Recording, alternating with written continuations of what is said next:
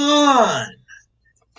This is Adam Meister, the Bitcoin Meister, the Disrupt Meister. Welcome to This Week in Bitcoin. Today is that legendary day, March the 12th, 2021, a year since there was blood in the streets and everyone was panicking. They thought the world was going to end. But guess what? We had a strong hand, long-term thinking. Bitcoin is the next Bitcoin. One Bitcoin equals one Bitcoin. Be a unique beast. Defiance over compliance. That was what this year has been about for me. Offended by selling. We will talk about that. Best guests in the space are here today. Al's Lacrosse has returned. So has Anders. And Chris Black is even back in the house. All right. So, dudes, March the 12th of last year, you probably all remember it. The price of Bitcoin got into like the 3,000, like below 4,000 for a little bit.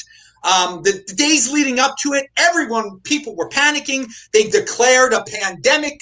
The WHO, not Roger Daltrey, and not freaking, and not Pete Townsend, but the China WHO, said it was a pandemic in the world, okay?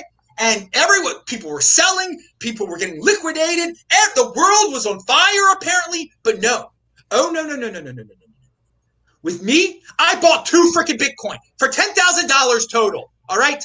And there were plenty of people that had a calm mind and were rational. And look how it has paid off a year later. Look.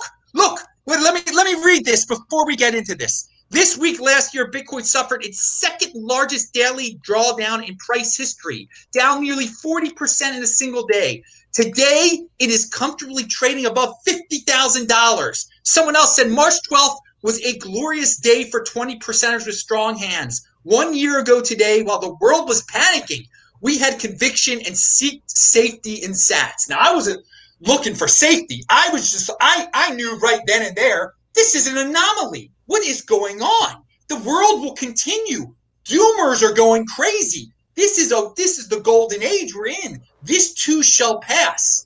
And it depends what your mentality is here, what your mindset is. For some people, it hasn't passed. They've been in a panic prison. They haven't been productive at all in the last year. But here in the Bitcoin realm, oh my. So I want to start it out with Chris because as a lot of you know, Chris, he's got Bitcoin, he's got Ethereum, he's got whatever, but he talks about DeFi, he talks about everything. He doesn't care about the Bitcoin Inquisition. And for me, I have anybody on this show if they're rational people, all right? And this dude, so we might not agree on everything about Ethereum and everything, but this dude right now, I know he is not compliant. He is defiant. So Chris, what has this year been like for you? And just talk about what was going on a year ago. It's funny when you're talking about it because what I was just thinking was you said Bitcoin dropped down into the 3,000s, right? Yeah. And what was it a year or two before that? Way below that, right? So like for people who are holding as long as you, 3,000 was like, for people who bought in 2018, it's like as if we were to dip down to 30 now, right? It's like it's all relative, Yes. And so what that did for me was it made me realize it's not about and I've always thought this, it's not about the peaks. It doesn't matter how high the price goes. It only matters how low the price goes each time, because that is what is represented here. The low of 3,000 back then represented an increase in the amount of people that were going to hold until the end. Right? Because before that, if that happened 2 years prior, it might have gone down to 1,000 or 800 or something like that. So that was my take on it. And by the way, Ethereum too, I was just looking back at a video I did on that day, around then dropped down about $100. So again, it shows that the dips are going to happen no matter what, and I'm expecting another one in the near future. And then but this was a very unnatural one caused by current events. And the weak hands were flushed out on that day. There is no doubt about it. Many people who were over leveraged, people that were in other financial situations that needed money immediately.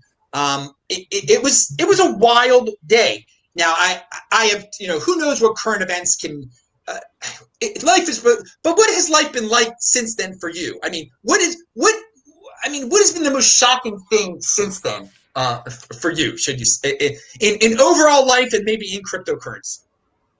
For me, I was living in New Jersey. Stuff started to happen with the virus. By summer, I was fed up just with the way it was being handled in that region. Rent prices were dropping, but I was locked into a lease, which I was able to get out of, and just went on the road. My wife and I, we've been nomads since then. It's living freely. And, sometimes we joke that we're on the run or something like that, but we're not. We're just ignoring what we're being told that's illogical and not reasonable, and it doesn't make sense. We're accepting the stuff that makes sense. We are following the science that is real, and we've been gathering with family. We've had no problems, and we've had no situations that we haven't been able to handle. So. All right. And New Jersey was one of the worst states in terms of the lockdowns and everything and the insanity from the governor. And people, he's the very definition of being in motion. If you're down because where you are, get out, leave, get the heck out. There are people who did that. Now, what we've been shown on TV is the complete opposite. People who have not left their houses but there are people out there, and many of them are in this space. Now, one thing for me that's been disappointing is that over the last year, especially at the beginning, I was shocked by some people who were, into decentralized cryptocurrency and being rebels and everything, just completely being compliant with the government. I mean, that was very shocking to me. But I'm happy to see the defiance from you, and we'll move on to Al's Lacrosse. How's this year been for you, and how do you remember this day? Overall, it's been pretty good. I got to say, my experience with Bitcoiners in general is, there's that idea of you can do the time or you can let the time do you. I have used this to get healthier, been working out more, eating better, learning things. And it's such a stark contrast to people there are people who embrace lockdown culture, and I don't understand it. There's people you haven't seen in a long time, and then you do a Zoom call and they look like crap. They look like they haven't taken a shower in a week, and all this kind of stuff where it's like, what does any of this have to do with the lockdown? It's like they're just embracing making it worse, because there's it's almost a primitive or a medieval way of if I can abuse myself, I'm atoning to the gods and I'll be protected. It's very silly. It seems like the pain is kind of the point. If you're not in a vulnerable group, live life. Why not? As someone who had it myself, I can tell you, for me, it wasn't very bad, but I'm, relatively young, healthy, whatever. I've been loving life for the most part. Met a lot of Bitcoiners, hung out with a lot of them. Little jurisdictional arbitrage, as we were talking about earlier. Moved areas. I actually am originally from the New Jersey area, so I got a lot of family back there. I was there maybe a week before lockdown kicked in. Glad I was not there, when it happened. But I moved to Texas a few months ago because I like the attitude better here. I think people are getting back to life. They're embracing life. And like I said, if you're not in a vulnerable group, why are you hiding? What are you hiding from in your house? Just wishing if you can make things a little worse for yourself, that we've appeased some kind of God. I like being a Bitcoiner. I like hanging out with Bitcoiners. I live my life. So that's how it's been for me. Now, I want to say Schumer in the Senate. I don't usually talk about these sociopaths. He's screaming to the top, help is on the way. Help is in the Bitcoin land. We don't need help. We freaking help ourselves, okay? Personal responsibility is the new counterculture. That is what has happened for me this last year. I've seen so many people just become just more dependent and just going to authority. And for me, that's what Bitcoin is not. It's being independent, being your own boss, controlling your own private key. So I don't know. I've seen so much happen. Progress in the Bitcoin realm, in the Bitcoin overlay. I think a lot of people have just become better people. But in the regular world, it's sad. It's really sad what's happened. And it just, again, it all goes back to that one day, March the 12th. I mean, Some people they turned it off that day, but some of us we freaking turned it on that day. Now, baby, let's talk to Anders. What's been up with you this last year? How do you remember that day? And what's the financial situation since then? Well, first, how do I remember that day? I remember, yeah, the price actually dropped, I believe, 50% in 8 hours. I was watching it. It was pretty exciting, and I was scrambling on some different websites of buying, but my problem was that these websites were really, really busy. But yeah, I managed to buy the dip. I think I got the cheapest was around 49 or 5,000. If you want to, make money or basically increase your purchasing power when it comes to Bitcoin, you buy the dip. You don't panic sell the dip. So that's what I was doing. So how has the year been for me financially?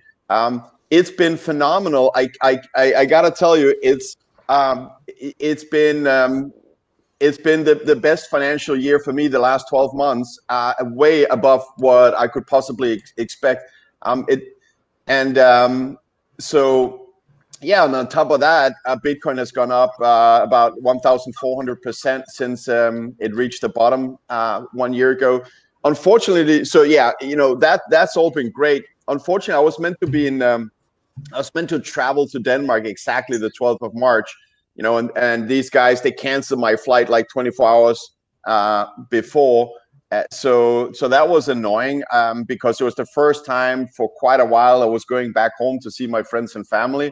And here we are, right? I still haven't been back, but I'm going soon. But it's socially it's annoying because especially here in Los Angeles, California, it's very left-leaning, and what happens? I think the whole idea of Keynesianism and central banks is keep teaching people that if we have a problem, government should step in, stimulate or whatever. And it's spread like a plague, worse than COVID, through the mentality of society where if we have any issues, government should take care of it. That stems, in my opinion, from this whole Keynesian idea of if the economy is not doing well, the government should step in and help us by stimulating, which is terrible. But the fact that it's been doing so for a long time kind of makes it necessary. But I look forward to see that when Bitcoin takes over as money of the world this decade, and the dirty fiat dollar is going to die. I know we don't completely agree on that, Adam, but that's okay. Bitcoin doesn't care what you think or what I think, But it's going to bring about a renaissance in culture and humanity, and we will once again prosper.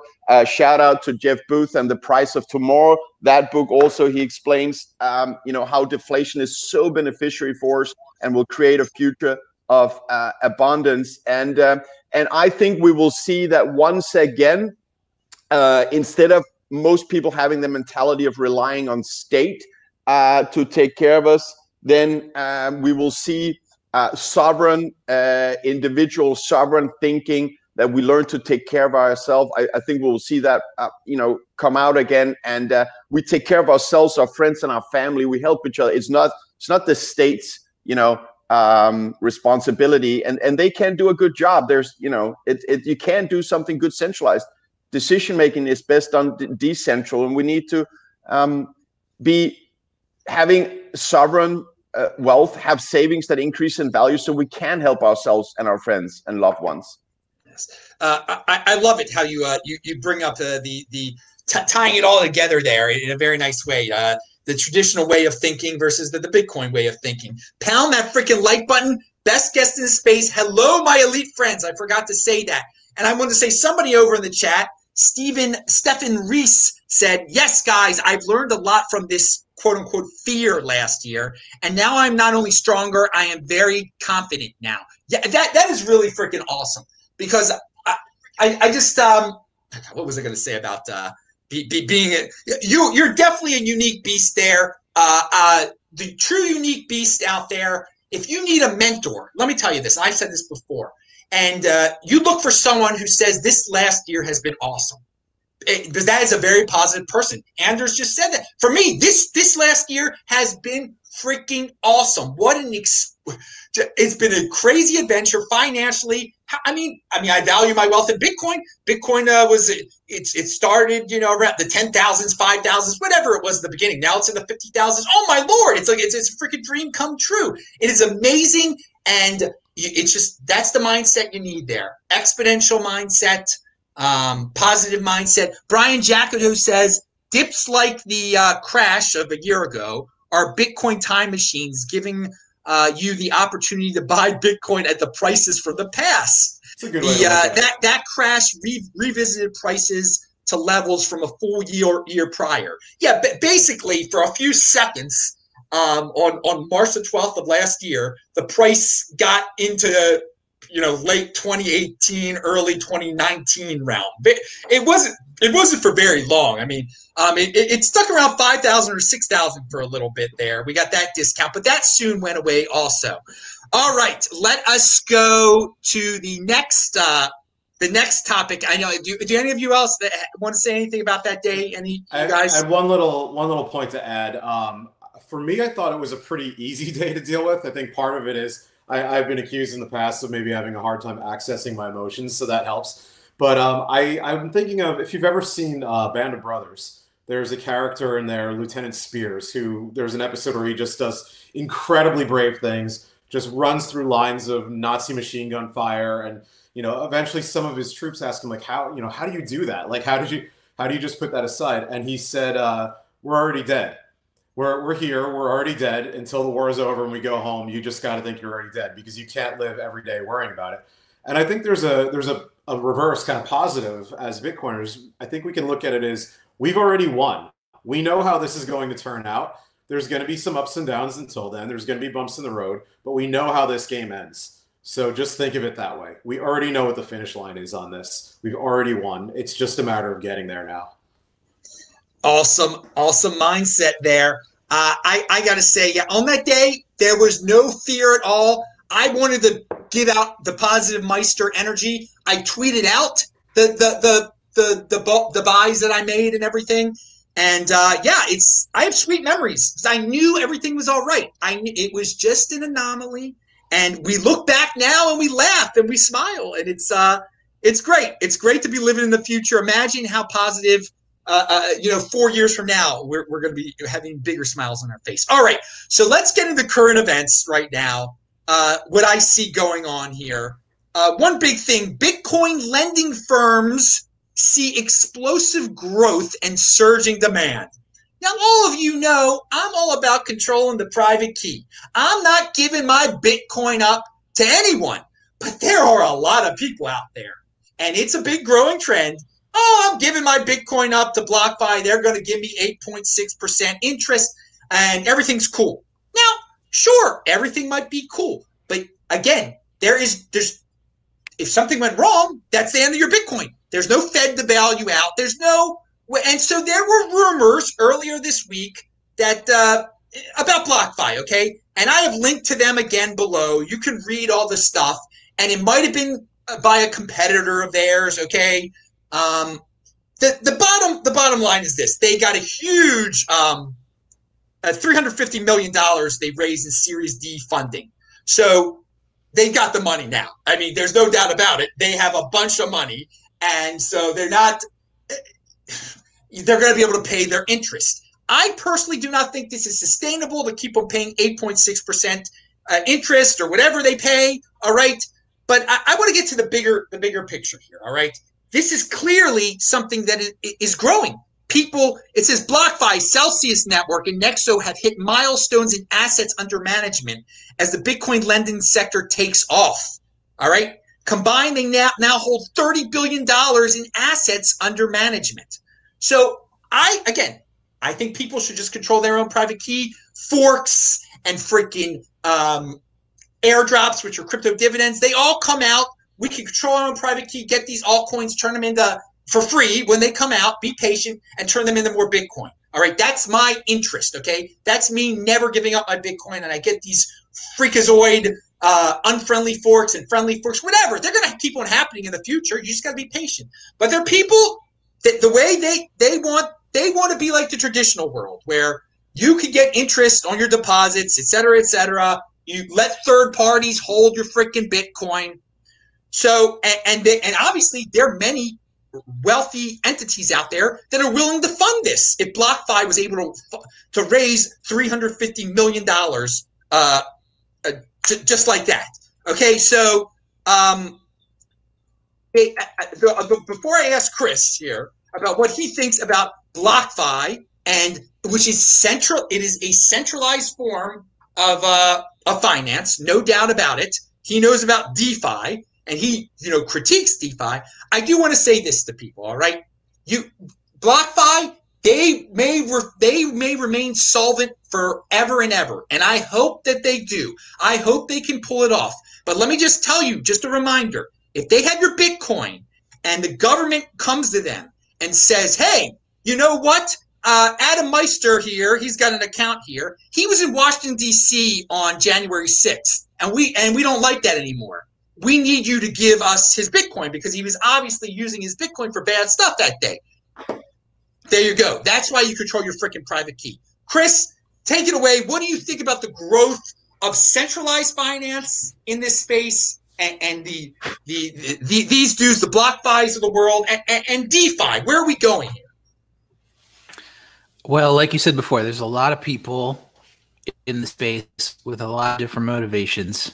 And over time and in the future, there's just going to be more and more people that come into the space that don't share the same set of principles that a lot of us do, right? So we obviously don't want to tell them, don't enter this space if you don't respect trustlessness and self-sovereignty and things like that.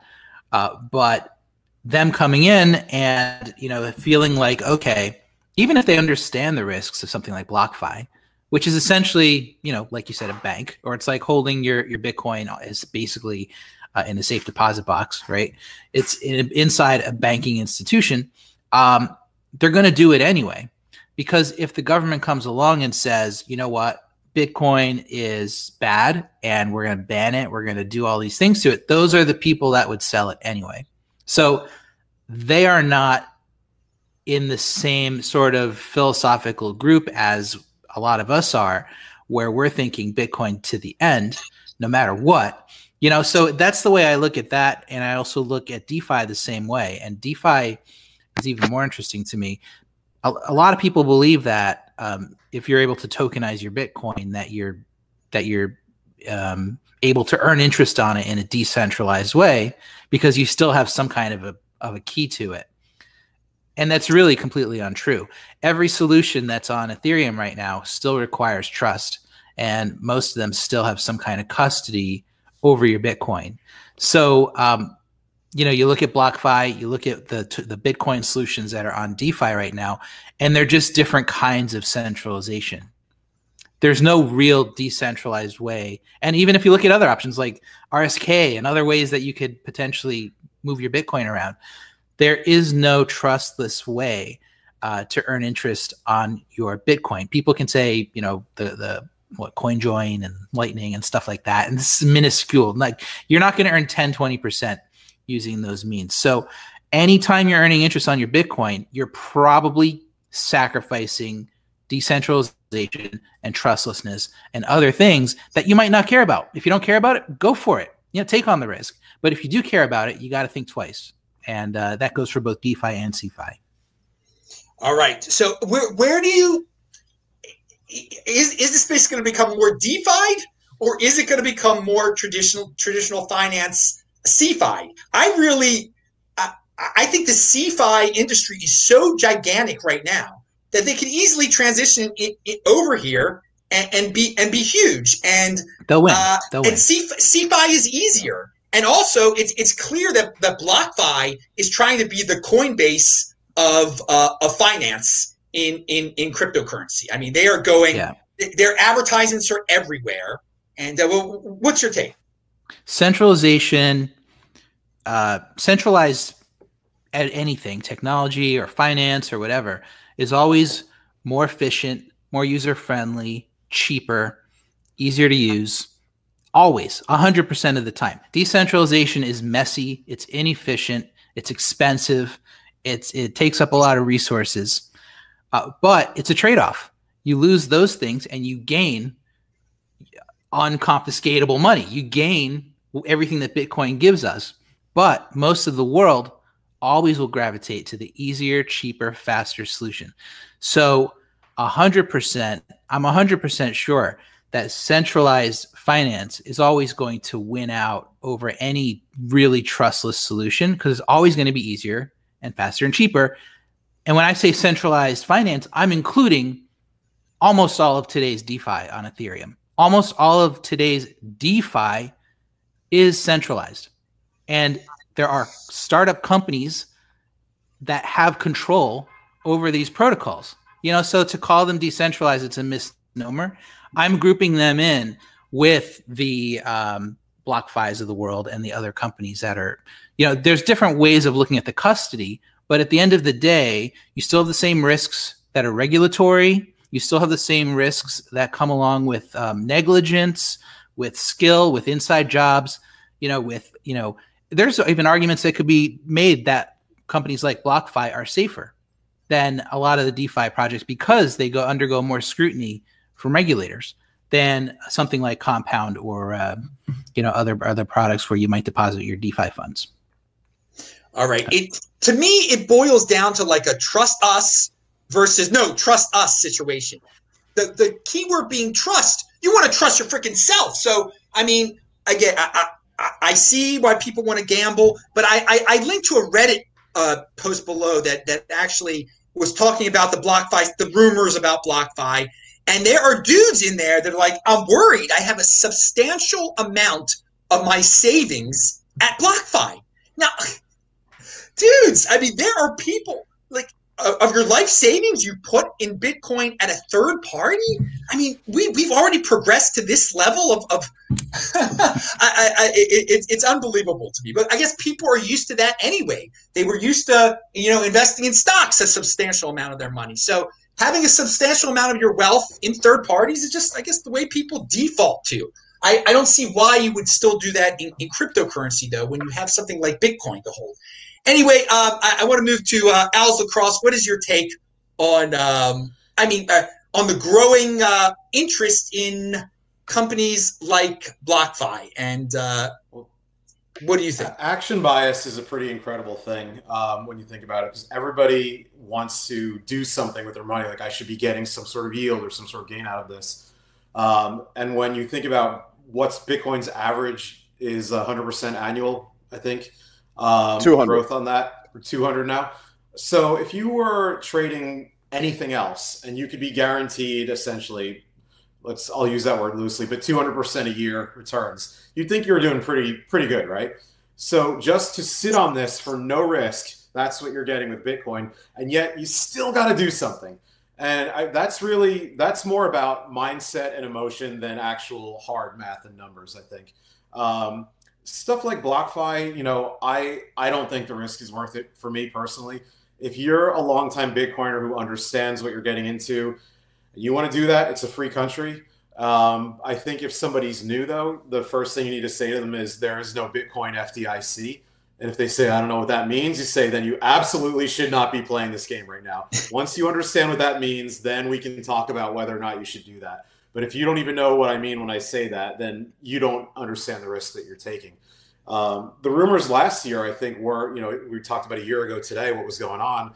I remember hearing that there were quite a few of, from their lending side, that people who should have been liquidated who were not. And they basically just use, infusions of cash from investors to keep those people from getting wiped out, because that would have been really horrible PR for them. So, if that's true, I think we need to think about that day kind of came already for them in terms of, is this possible? Could this whole thing blow up? And in the short term, yeah, they're going to cover it. They've got investors who are going to cover for that, even if the math says that these clients or these customers should get wiped out. But that's not going to go on forever. And giving someone else control of your Bitcoin is probably never a good idea. I am excited for products coming in that are, multi-sig shared custody.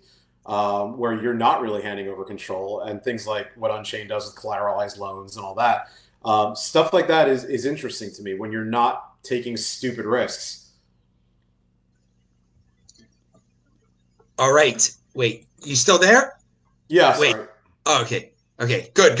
All right. Sorry, I got a little confused there. All right. I love your point. Do people feel like they need to do something for the sake of doing something with their Bitcoin? Do nothing with your Bitcoin. I mean, that's what I say. But people got to complicate matters here. All right. Now it's time for Anders to talk about this. Yeah. I mean, first of all, I want to say, Al has some great points there.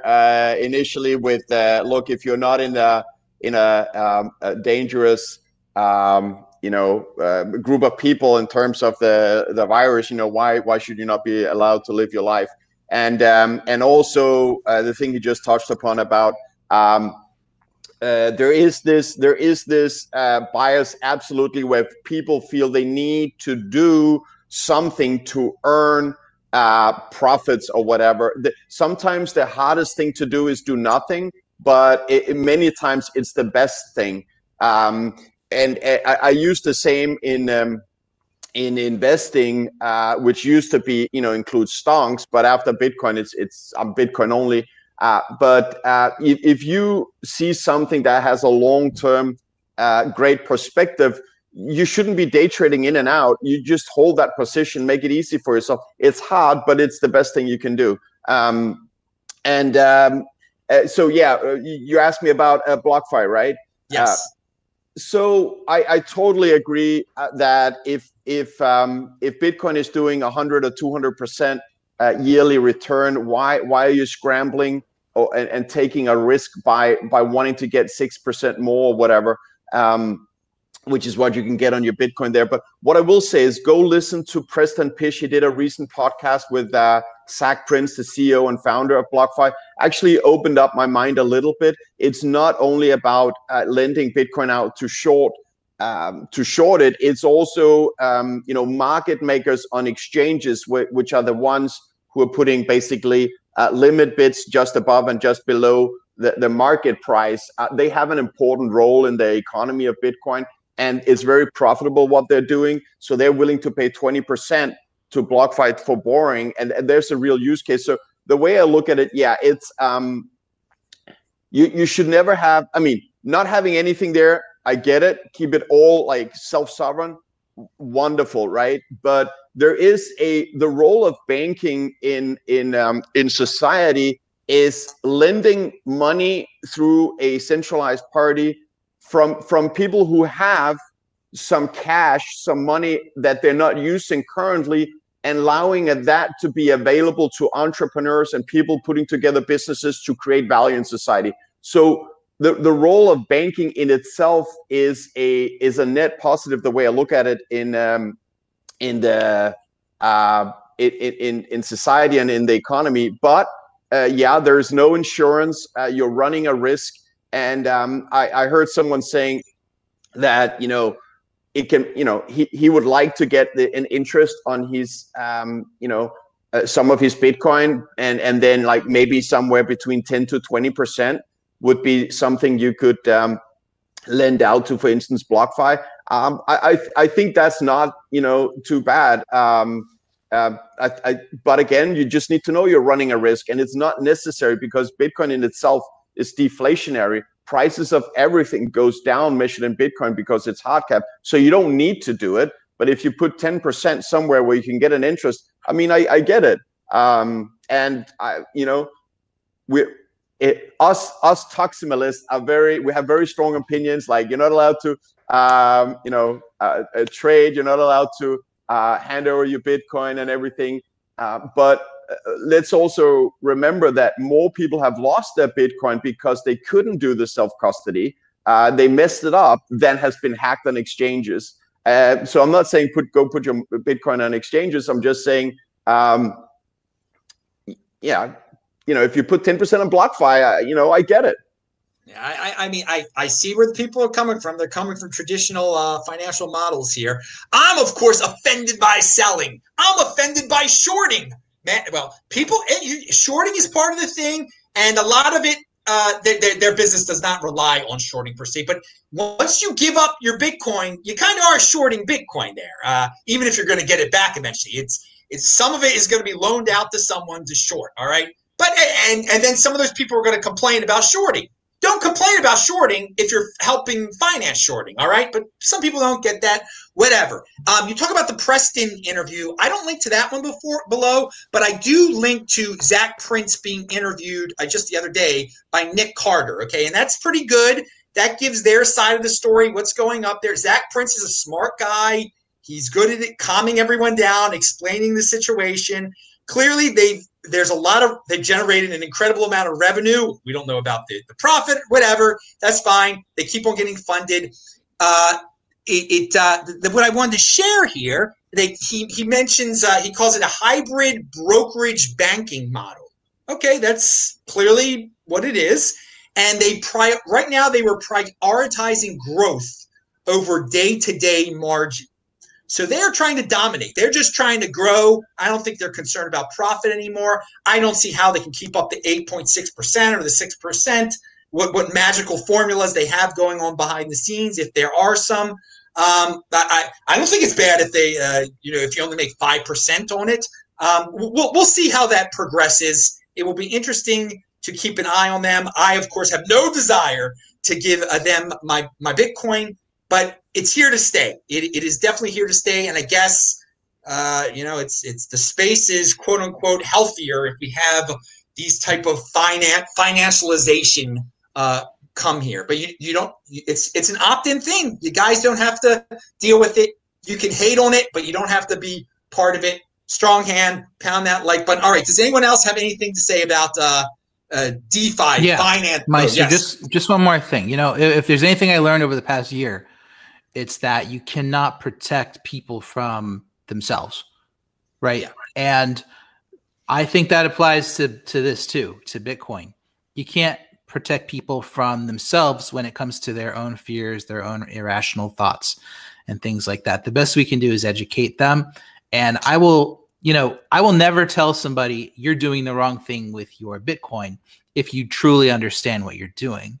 So if they have the education, they know what they're getting into, take any risk you want. And that applies to things like DeFi too.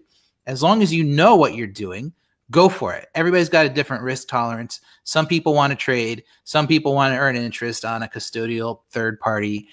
Some people want to go into DeFi. Fine. Do whatever you want as long as you understand what you're doing. And a lot of people don't understand what they're doing. That's why, they're watching guys like you and learning about it, because a lot of people watching this probably don't fully understand what BlockFi does. But once you understand it, if you still want to do it, go for it. That's the beauty of Bitcoin. You can do whatever you want with it. You can hold it for life. You can throw it on a third party. You can do whatever you want. You're a free person and it's free money. So go for it. Just understand first and learn. Yes. And I will say there are plenty, when I read these Reddit threads, there are quite a few people that do not understand that they could lose it all. I mean, it's like there's no guarantee. There's no FDIC insurance. There are people that don't get that, but hopefully people are learning. Well, if I got Chris, I got you here. Let me ask you about. There are tremendous headlines out there. I was even just contacted by a guy I went to college with. In the title, it mentioned NFT. I couldn't believe it. There's headlines: $69 million paid for an NFT. There's I think, and I linked to the stories below, some other guy who paid a little bit and now his NFTs are worth $20 million or something like that. Really attention-grabbing headlines. Stuff trending on Twitter that's dealing with NFTs. So it reminds me of ICOs, obviously, in 2017. My take is, oh my Lord, who would pay that much money for a piece of art on $69 million, whatever it is? I can see how this could be the future of like baseball cards, maybe, or something like that. But wow, it's the very definition of unsustainable for me. Chris, what is your take? Well, first of all, the most important thing to understand about this is that an NFT cannot actually contain the art. And an NFT cannot actually contain itself the baseball card. Okay. The way it's working right now An NFT is a non-fungible token, which means it's a token that can exist on Ethereum just like any token, except it's unique. It has a unique fingerprint, a unique identifier that makes it one of a kind cryptographically. Okay, so, and then somebody has the private key to that one token. It sits in their wallet and they own it. They can own that cryptographic token. The way that this is all working right now is the cryptographic token is being sold and being claimed to own a JPEG or a audio file or something like that that sits actually usually on a centralized server, on a third-party server like OpenSea or Rarible or Mintable, or there's these companies now that are sort of facilitating this process. So the NFT itself is just a token, invisible, living on the blockchain. The thing that's being sold is an actual JPEG or a AVI file or a MP3 file or something like that. So the biggest confusion that people believe is that the art is actually secured on the chain, and it's not. So, you know, my biggest skepticism around this whole thing is that, for instance, the one that sold for $69 million, it is a graphics file. It's a work of art. I don't discount the fact that it's art. Okay, the artist created it, but it's a JPEG on a website. Anybody can copy it. Anybody can download it.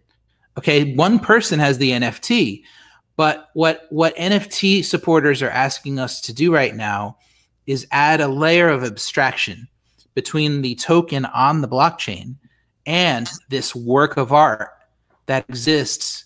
You know, it's embodied in this JPEG, but they're saying it's bigger than that. It's not just the JPEG, it's the actual idea of the art. So they're asking us to create this abstract bridge between the two. And I personally don't think that I think that's kind of spitting in the face of what open blockchain is all about. The whole idea of what we're doing here is cryptographic proof that you actually own something. Right? You can own that token, but you cannot own a JPEG because anybody can copy it, anybody can paste it, anybody can save it, anybody can do anything they want with it. Now, if they were selling a painting, you know, that somebody actually, you know, a Picasso painting, there's ways to know whether or not you have a forgery or you have the original. And yeah, there's arguments about, oh, I can have a forgery that passes as the original, blah, blah, blah. Bottom line is you cannot create an exact replica like you can of a JPEG, right? So I think it's a bit of a fad right now, the NFT art thing. I think that it's overblown until they figure out how to save the art actually in the chain. But one more thing, with all that being said, I do think NFTs are going to change the world because NFTs could do a lot more than just art. An NFT could, in theory, replace the deed to your home. An NFT could, in theory, replace your car title. You could have, in the future, a wallet that contains a bunch of NFTs. One maybe represents your driver's license. You know, there's all sorts of things that you can do with NFTs with the power of sort of society behind you. But for now, it's sort of being overblown, and it could end up hurting it in the long run. Now, we'll get back to you in a second because Anders got to run. Anders, give us a quick NFT thing and what you're up to and your closing remarks. But we'll continue to show. Anders just got to get out of here. Yeah. So you want my quick take on NFTs? Here's my take: never underestimate the stupidity of mankind.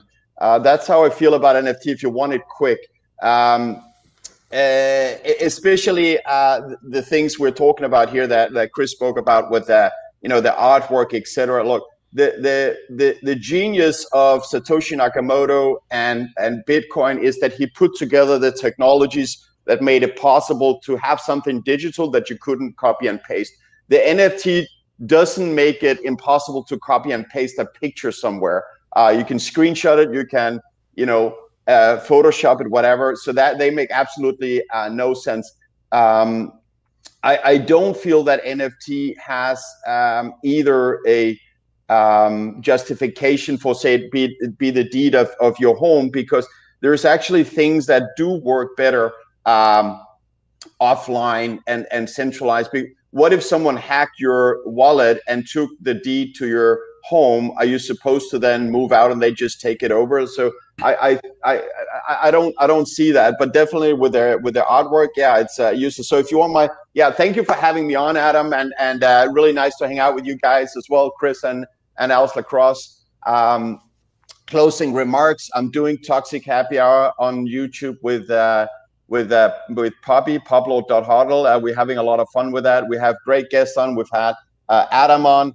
And as Adam says, keep a strong hand, buy and hold, accumulate for the long term. Bitcoin will reach $20 million in purchasing power this decade, I believe. So don't be a little bear. Understand that even $6,000 worth of Bitcoin today is financial freedom. That's $2 million in a world where prices, they fall. Thank you very much for having me on. Nice to hang out with you guys. And everybody pound that like button and subscribe to Adam's channel. He's an ambassador for the wisdom of true Bitcoin. Dude, thank you. And the show will continue. It is sad you had to leave early, but Anders always rocks it on here. And I have met this dude in person. Hope to see you again in person very soon, man. Miami, June 4-5. You're going to come? Yeah, for sure. Are you kidding me? I will see you then. I will see you then. I will be there. All right. Wait, and Chris will maybe be there. Al, maybe too. Who knows? Maybe we'll all be there. Dude, it's going to be the best freaking Bitcoin event ever, dude. Ever. Because Miami's already rocking.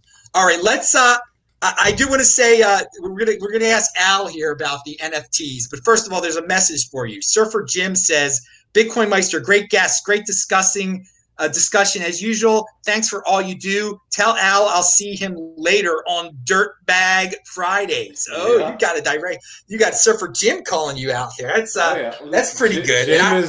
Jim is an OG on Dirtbag Friday. He's the regular of regulars. So yeah, we will be running that tonight and every Friday. He is a unique beast. I met him a little over a year ago in Vegas before all this insanity started. But it's so funny. Like, I've been hanging out with more Ethereum people the past year, trying to educate DeFi users about everything that's wrong with it. And hearing you guys say we got toxic this and dirtbag that, it's so opposite of everything that's going on Ethereum. Like, over there, the conversation is we're switching to proof of stake because proof of work is so bad for the planet and we have to save Mother Earth. And then you come over here and it's toxic dirtbags. It's just so funny being in the middle of it and seeing both sides of it. I just wanted to comment on it. Really, they're worried about that. They buy into that energy fund thing over there. I mean, it is. I mean, I don't want to make generalizations about Ethereum and Bitcoin people, but I don't know. They seem a little bit more politically correct in the Ethereum land. I don't know. I don't want to make generalizations here. All right.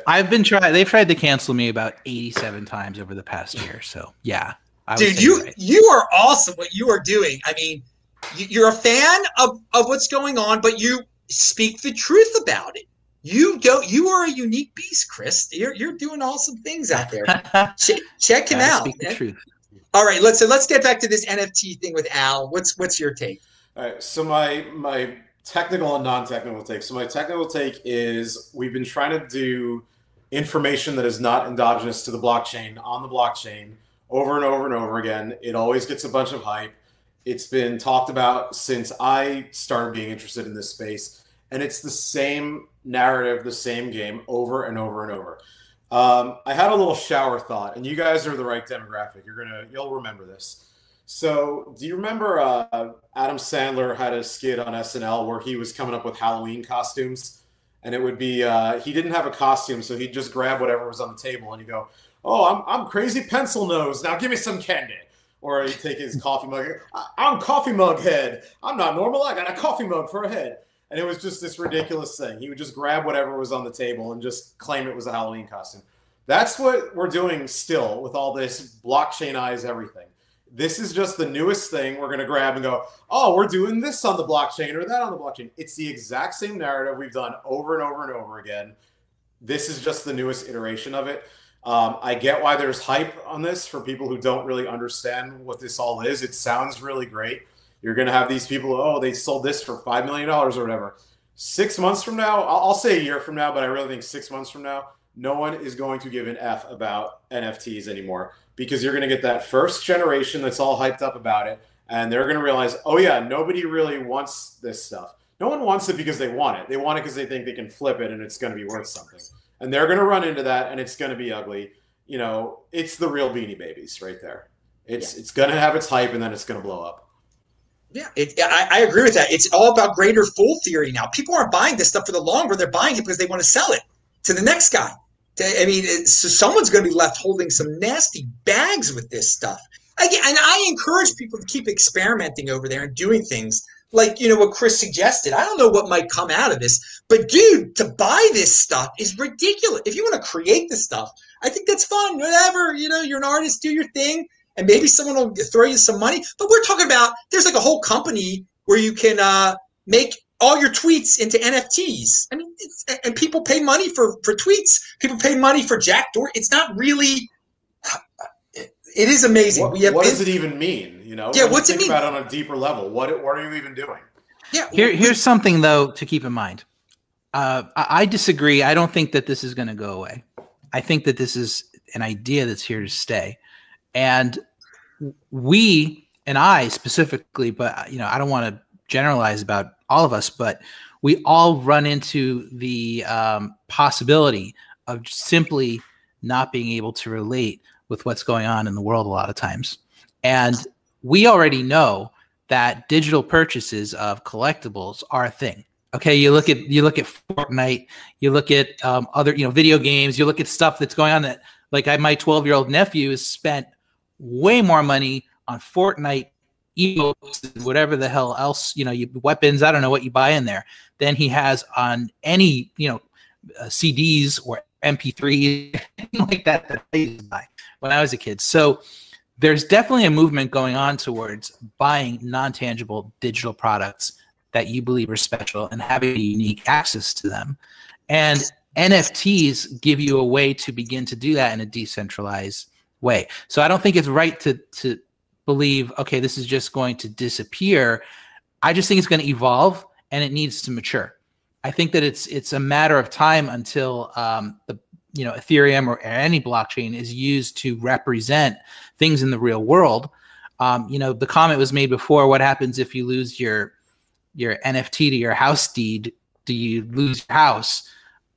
I mean, that's thinking of it in today's terms. If it actually became a thing where you had an NFT that represented the deed to your house, all that would do is replace the deed that currently lives in some computer in some antiquated city hall that some bureaucrat is paid $150,000 a year to run.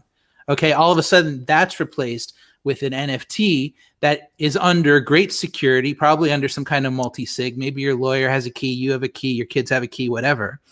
It wouldn't just sit in your phone for you to lose.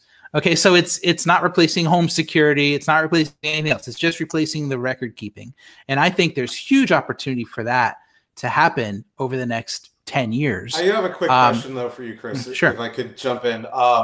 Does that in any way replace, those disputes would still have to be adjudicated through the traditional legal system though, wouldn't they? Yes. So what are we actually really accomplishing by doing that? In that particular example I just gave, you're accomplishing reducing the amount of bureaucracy. You're reducing the resources that go into record keeping.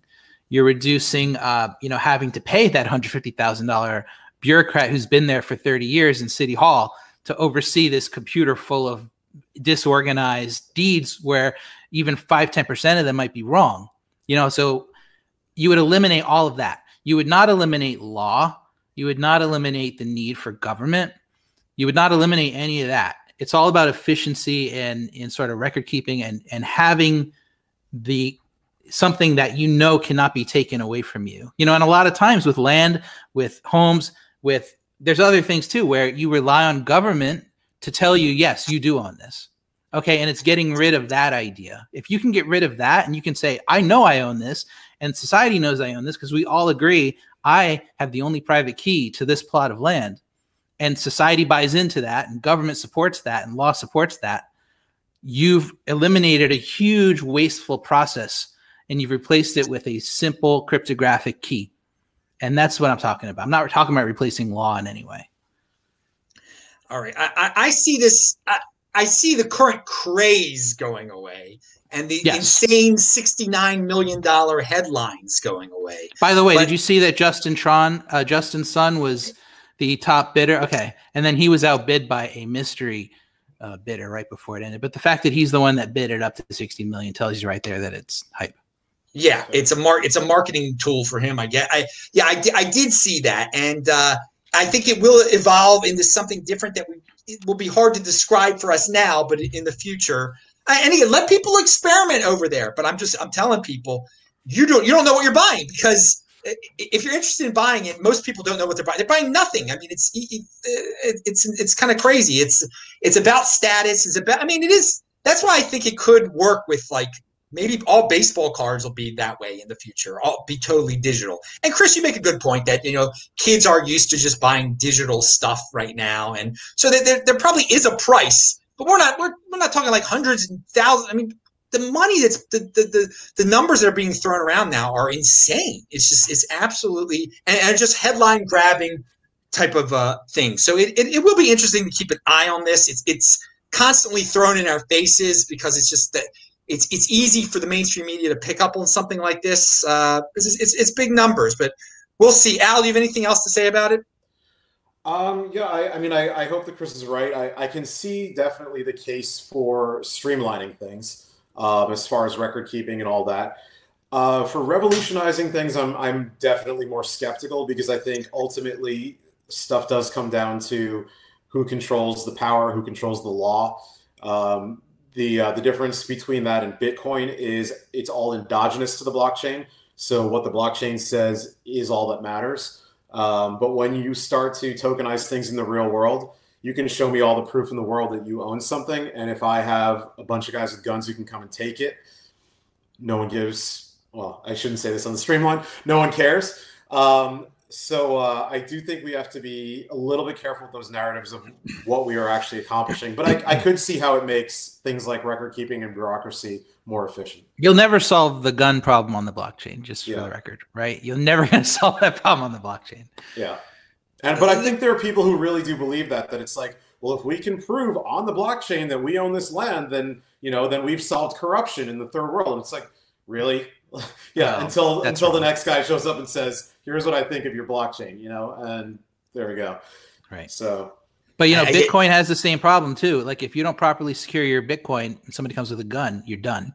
Right. So it's all about securing it properly. And if we do get to the point where we're able to tokenize important real life things that we own and properly secure them, not just hold them in your phone wallet or something like that, we could be in the same situation where we're able to go farther than we are right now with securing that stuff. So somebody shows up with a gun, there's nothing I can do to provide them with what they want. Ultimately, I'd say the difference between Bitcoin and land in that regard is if you do take the proper security steps with Bitcoin, they can kill you, but they can't take your stuff. With something like land or bars of gold, eventually, if it comes down to it, they can kill you and they can take your stuff. Mm-hmm. So it does, if you do properly manage your keys, it disincentivizes that sort of behavior, because they can do whatever they want to you. They're still not getting your stuff. So almost like mining a fork that no one wants. You can spend that energy, you can spend that money trying to do this, but in the end, like, you're the one who you're doing this at a loss because you're not going to get anything from it. Yep. All right. Very good points. All right. We're nearing the end of the show right now. I want to bring up something that I noticed. Chris, you did made a video about Uniswap, how to use it, right? I made a bunch of videos. YouTube.com/Chris Blec, BLEC. Yeah, but you explainer. You said it was popular. I did. It's a 17-part online course. It's for new people and experienced people to use Uniswap and learn how it works under the hood. 17 parts to explain Uniswap? That's how. Oh my lord! I didn't know. It was That's 17. What a lot of people said, man. Because the whole point of it was, you go to Uniswap, you try, if you've ever used it, it's really simple. You just enter what you want to swap and it goes through. But what most people don't know is how it works and how the swaps happen, how it interacts with the chain, and what slippage is, and how they can get scammed on there, how they can get front run. So it does take that much time. I could have done 50 parts probably and still not fully explained it. It's a complicated thing under the hood, and I wanted people to understand it so they can use it efficiently. Wow. Well, I still think, we're going back to centralized, decentralized, whatever. Uniswap claims to be decentralized in ways. Well, I guess we won't get it. But Coinbase is not decentralized. Coinbase is centralized. And something that just came out, Coinbase will be going public very soon. And somebody wrote an article that said Coinbase isn't worth $100 billion, even though it might be valued at that, because Uniswap can do more business than them. But my take on this was that Coinbase is easy as anything. A mother can use Coinbase. Coinbase isn't trying to be Uniswap. Coinbase is just trying to be the Walmart of buying coins.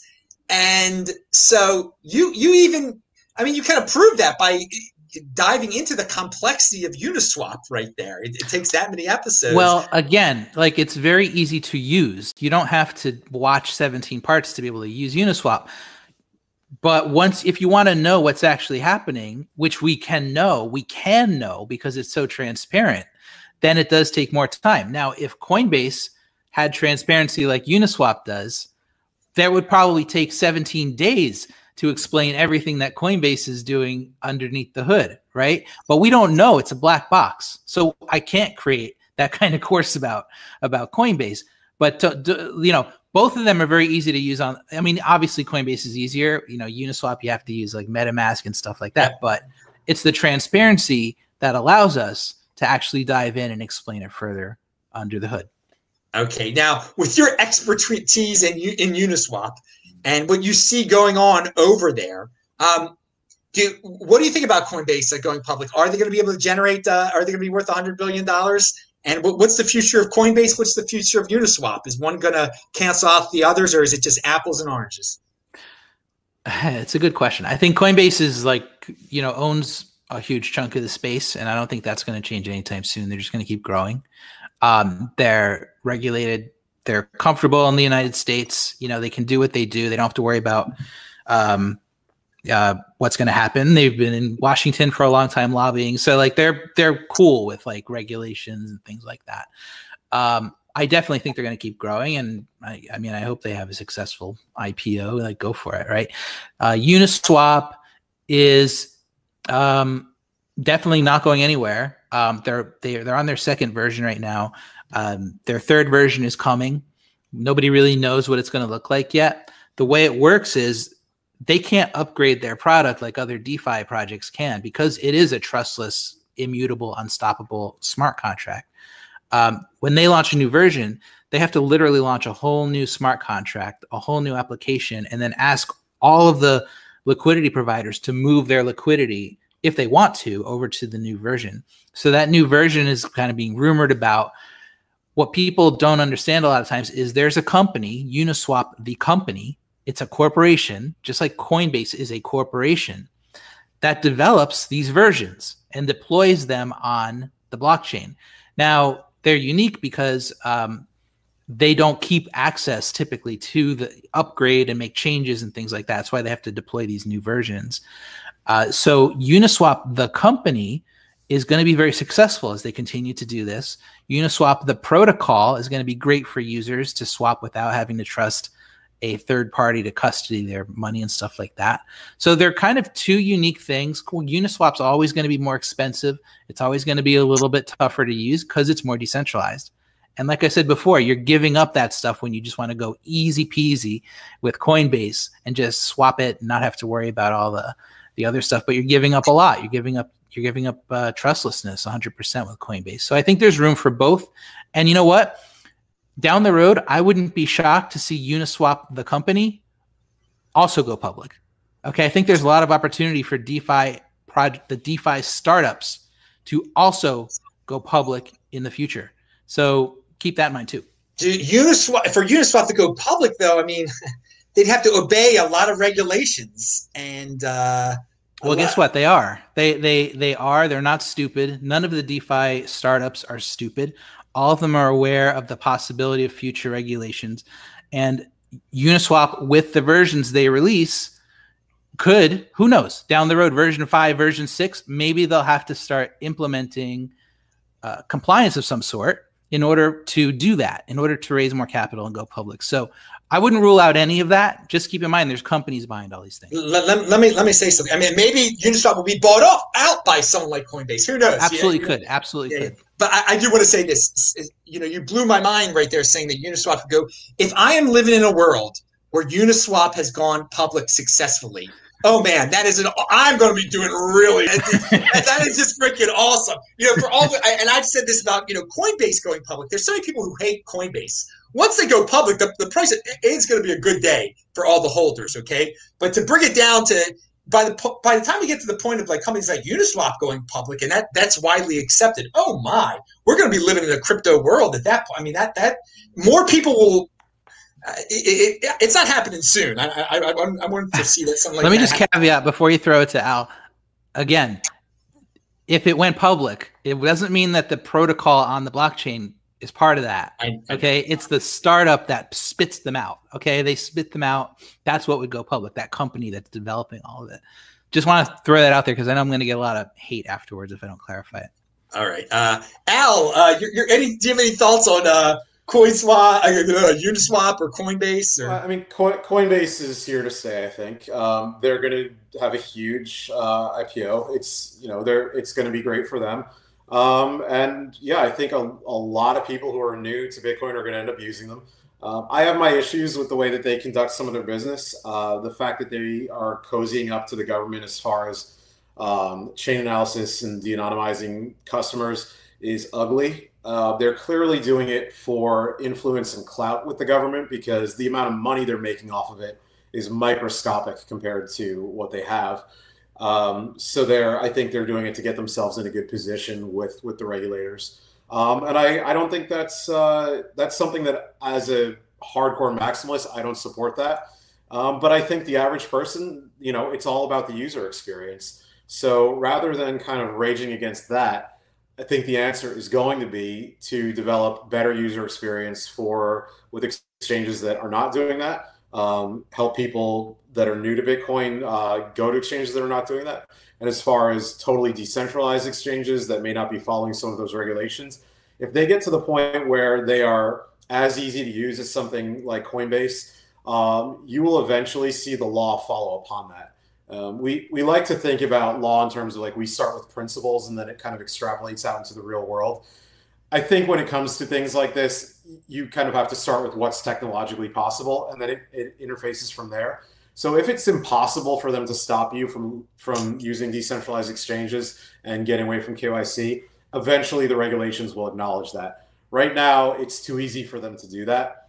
You know, you didn't have concepts like freedom of press or freedom of speech until the printing press came along, because it was just too easy to make 1,000 copies or 1,000,000 copies of something and get it out there. But when it was just, oh, this guy is saying this, well, if we shut down this guy, and there's no such thing as recordings and widespread books, well, if we shut down the guy, we shut down his words. We're going to see stuff like that in the future with Bitcoin, where if it just becomes impossible to stop, then the law will eventually allow it. But for now, you know, we're in the environment that we're in, and guys like this who comply are going to be the victors for right now.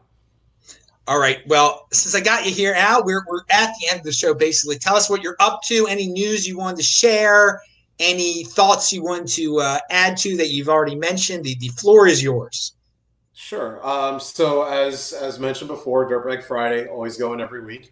It's really a great get-together. It's gotten large enough that starting to watch controlling the size of it to kind of keep that feel, but it's such a great crowd. It's really built into a fantastic community. Toxic as hell, but everybody's very loving, no matter how much we yell at each other. So you know, it's kind of a family of mine, and I'm proud to have them. Other stuff, Houston area Bitcoiners. If you're anywhere in the Houston area, we're going to be doing a meetup on the 25th.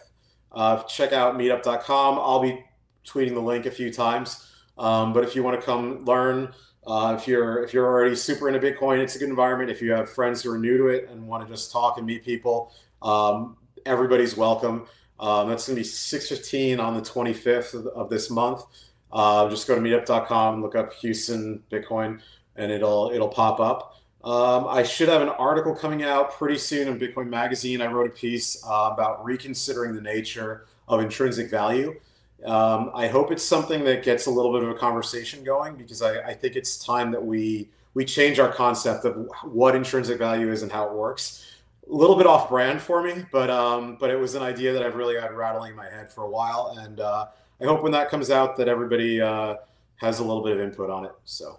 Wow, that sounds awesome, because people throw that intrinsic value term around all the time. I don't think they even know what it means. They just use the FUD on Bitcoin. There is no intrinsic value. What's the intrinsic value? So I'll be interested in reading that. By the way, all these dudes are linked to below, including Anders, all their Twitter. So follow them on Twitter. You no doubt will tweet that out. When do you think it's going to come out, that article? I think probably sometime next week. I was just doing some paperwork with them to release it. I've got it. Change a few editors' notes on it. So I think next week, but as soon as I know, I'll let everybody know. Awesome. I'll tweet it out. All right, Chris, you get the final word here. What was left off? Anything you wanted to say? It's promote anything. Okay. Oh, I just wanted to throw out there, because I know a lot of Bitcoiners watching. A lot of people are being introduced to the crypto space through DeFi on Ethereum.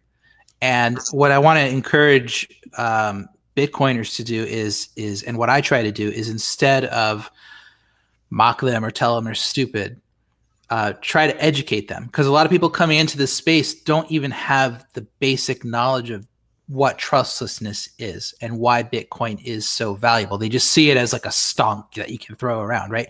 It's very important that we, as people that do understand it, educate as many of them as possible and bring them over to our side. Make them understand why trustlessness is the most important thing in crypto. And I see too much of like people getting polarized and sort of casting each other off to the side.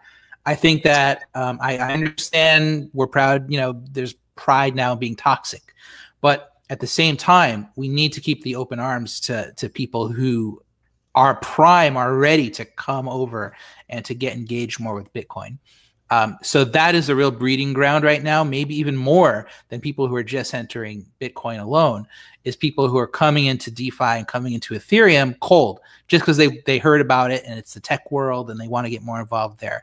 If we can get 5–10% of those guys to come over to Bitcoin and really embrace it, embrace decentralization more, it's a huge victory. So keep an open mind, and don't be super toxic 100% of the time.